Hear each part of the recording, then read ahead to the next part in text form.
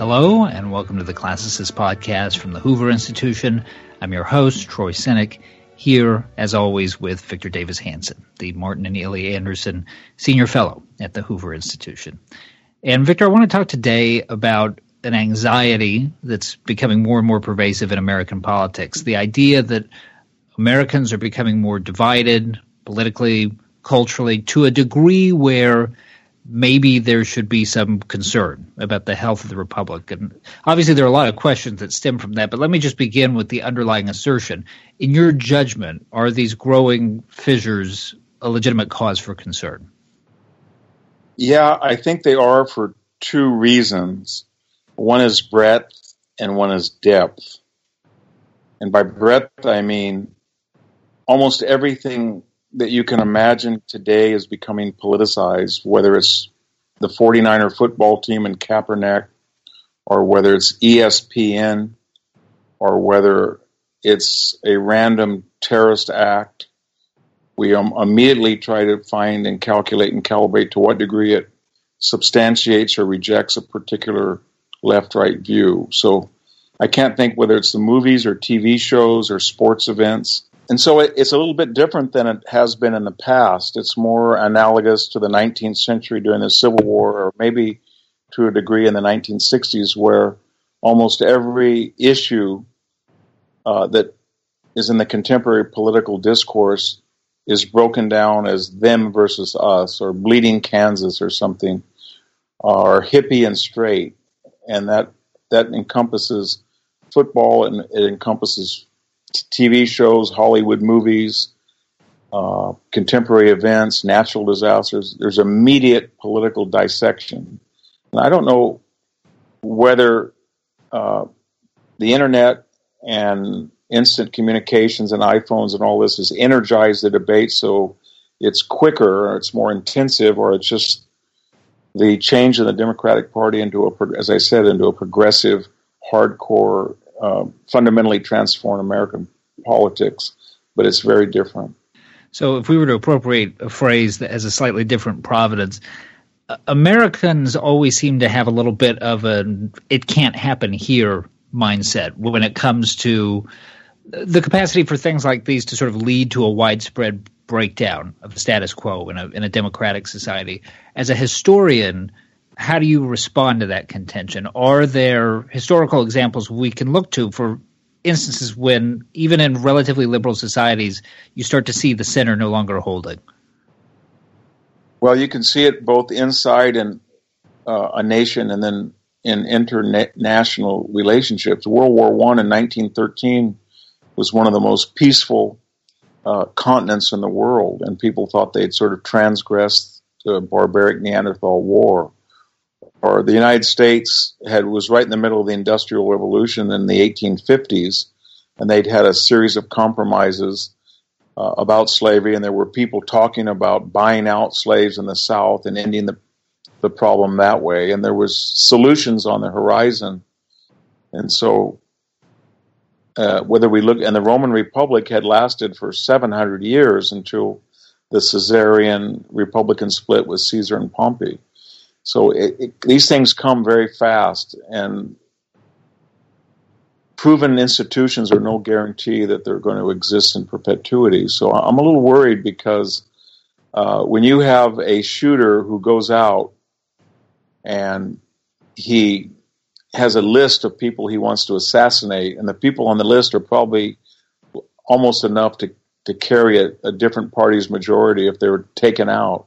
And in the reaction to that, people are starting to say, well, he wasn't, there's people who say take out Republicans, or they're not shocked as they otherwise would be, or they blame Trump for it.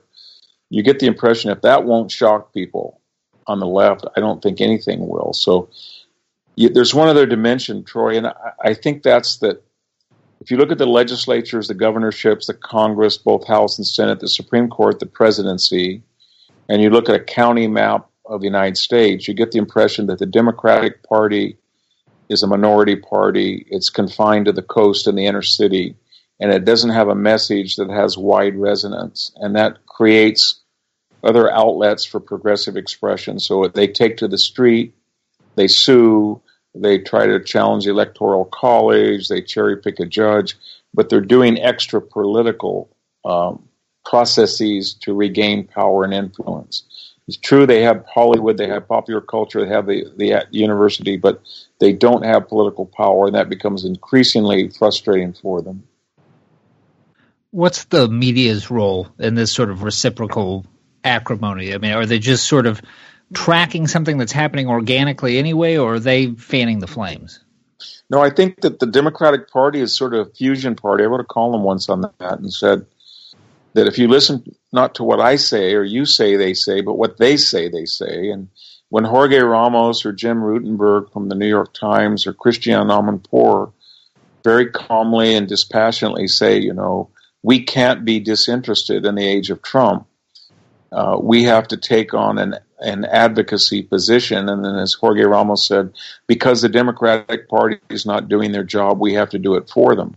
So their media really does believe that they're on the barricades and Trump is such a special case, or the Republicans in the House are such a special case, that their noble aims of preserving this progressive project allow them any means necessary. And we saw some of those means in Journalist, which was superseded by WikiLeaks, and now we start to see, Anderson Cooper using obscenity in the middle of a telecast, or people who were comedians and obscene brought in to be interviewed as if they're serious news commentators, or people just giving up all objectivity. I don't want to keep bashing Obama, but when you have a new phenomenon, when a Chris Matthews says his leg tingles, or a David Brooks says a pants crease, or Evan Thomas says that the president is like a god, if you're willing to say that, then you're also willing to say that Trump is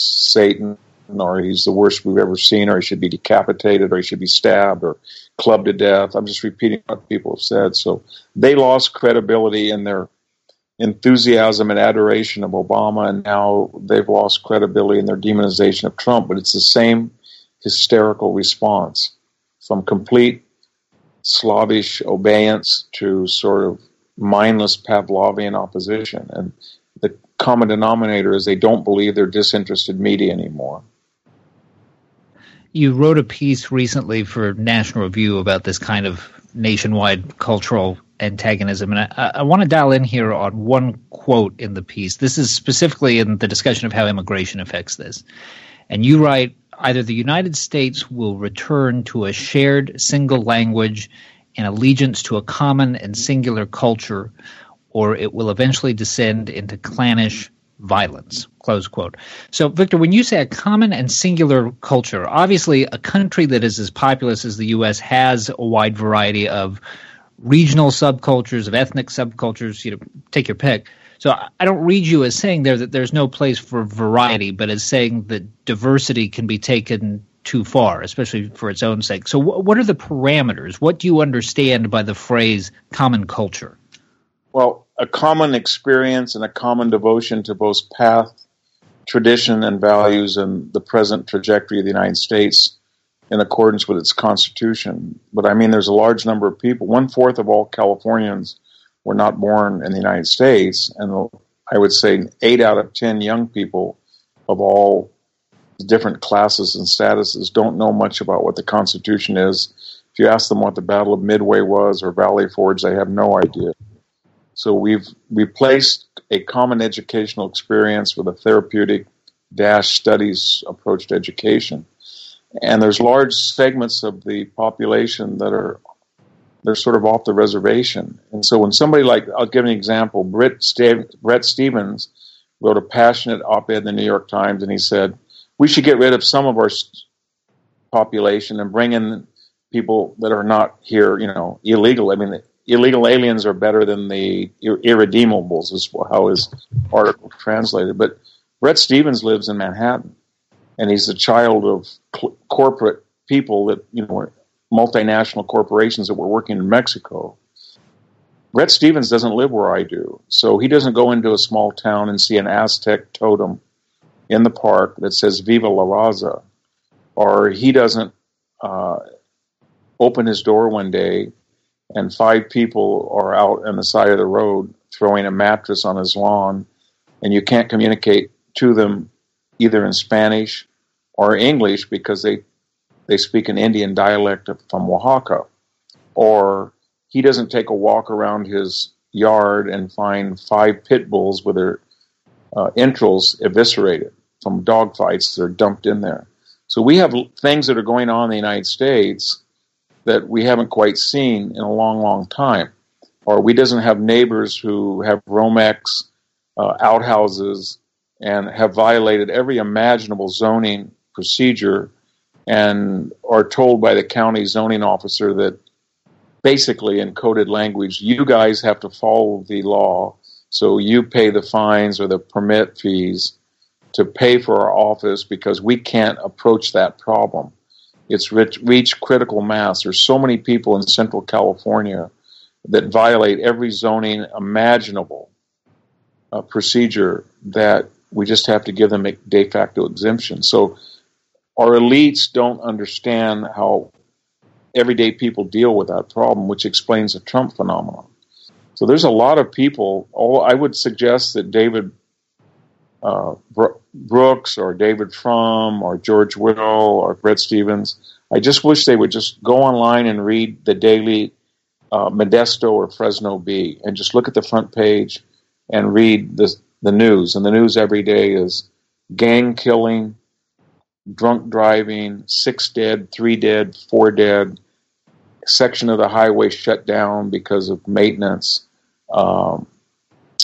zoning violation, children left abandoned. I mean, it's Wild West. It reminds me of what you read about Tombstone or Abilene about 1880. And I don't think they understand that. And I know where I'm speaking right now from Stanford that nobody understands it. But that's not unique now in California. There's places in Arizona, there's places in Texas that we have large elements of the population that don't share a language, they don't share customs and procedures, they don't share the legality, they don't share the education. And we're trying our best with the old-fashioned melting pot. And that's just the immigration side of it. If you factor in the failure of the educational institutions, then you have people who were born here and in many cases know even less. So I'm not optimistic in a lot of ways. A lot of folks on the right think that part of the way that you ameliorate these national tensions is via federalism. You let states and cities go their own way on policy. And of course, lately, that's increasingly being embraced, maybe opportunistically, on the left as a way for liberal states to put some breathing room between themselves and the Trump administration. To what degree do you think federalism can be a tonic here? Well, the whole purpose of federalism was based on constitutional principles, and it was that in matters of borders, in matters of national defense, in matters of some criminal law, that there was a federal law that superseded state statutes. So if the federal government wanted to say you can't practice bigamy anywhere in the United States or slavery, they could go into a place like Utah in 1850 or Alabama in 1865 and say, stop it. But what we have now is, it's mostly a progressive idea that particular states are so much more sophisticated than the majority of Americans and their representatives in Congress and in the presidency, that they can pick and choose which state laws to follow that are in that they're not in sync with or they're in opposition to federal laws. So if you're in San Francisco or San Mateo County, where I'm now speaking, and somebody gets in a hit-and-run accident and he's DUI and he's not here legally, then they're not going to follow the law, i.e. the San Mateo sheriffs, and turn him over to the Immigration and Customs Enforcement. They're just not going to do it. So they're saying that state law trumps federal law. But if you say to that same person, I live in a very conservative area, and there's towns near me like Tulare where a lot of people are armed, and they cannot stand to wait 30, 90, 60 days, depending on the weapon, for federal gun registration. So we're just going to give guns the way we want. And they'll say, you cannot do that. That's chaos. So when you talk about the South Carolina version of nullification. It's usually progressive enclaves that say that they're smarter than the federal government. They can pick and choose, but nobody else can do it but them. That the Endangered Species Act is a federal law and it must be enforced in every county in Wyoming. But immigration law or federal ideas about emissions, they are subject to state override of federal statutes. And that's where we are now.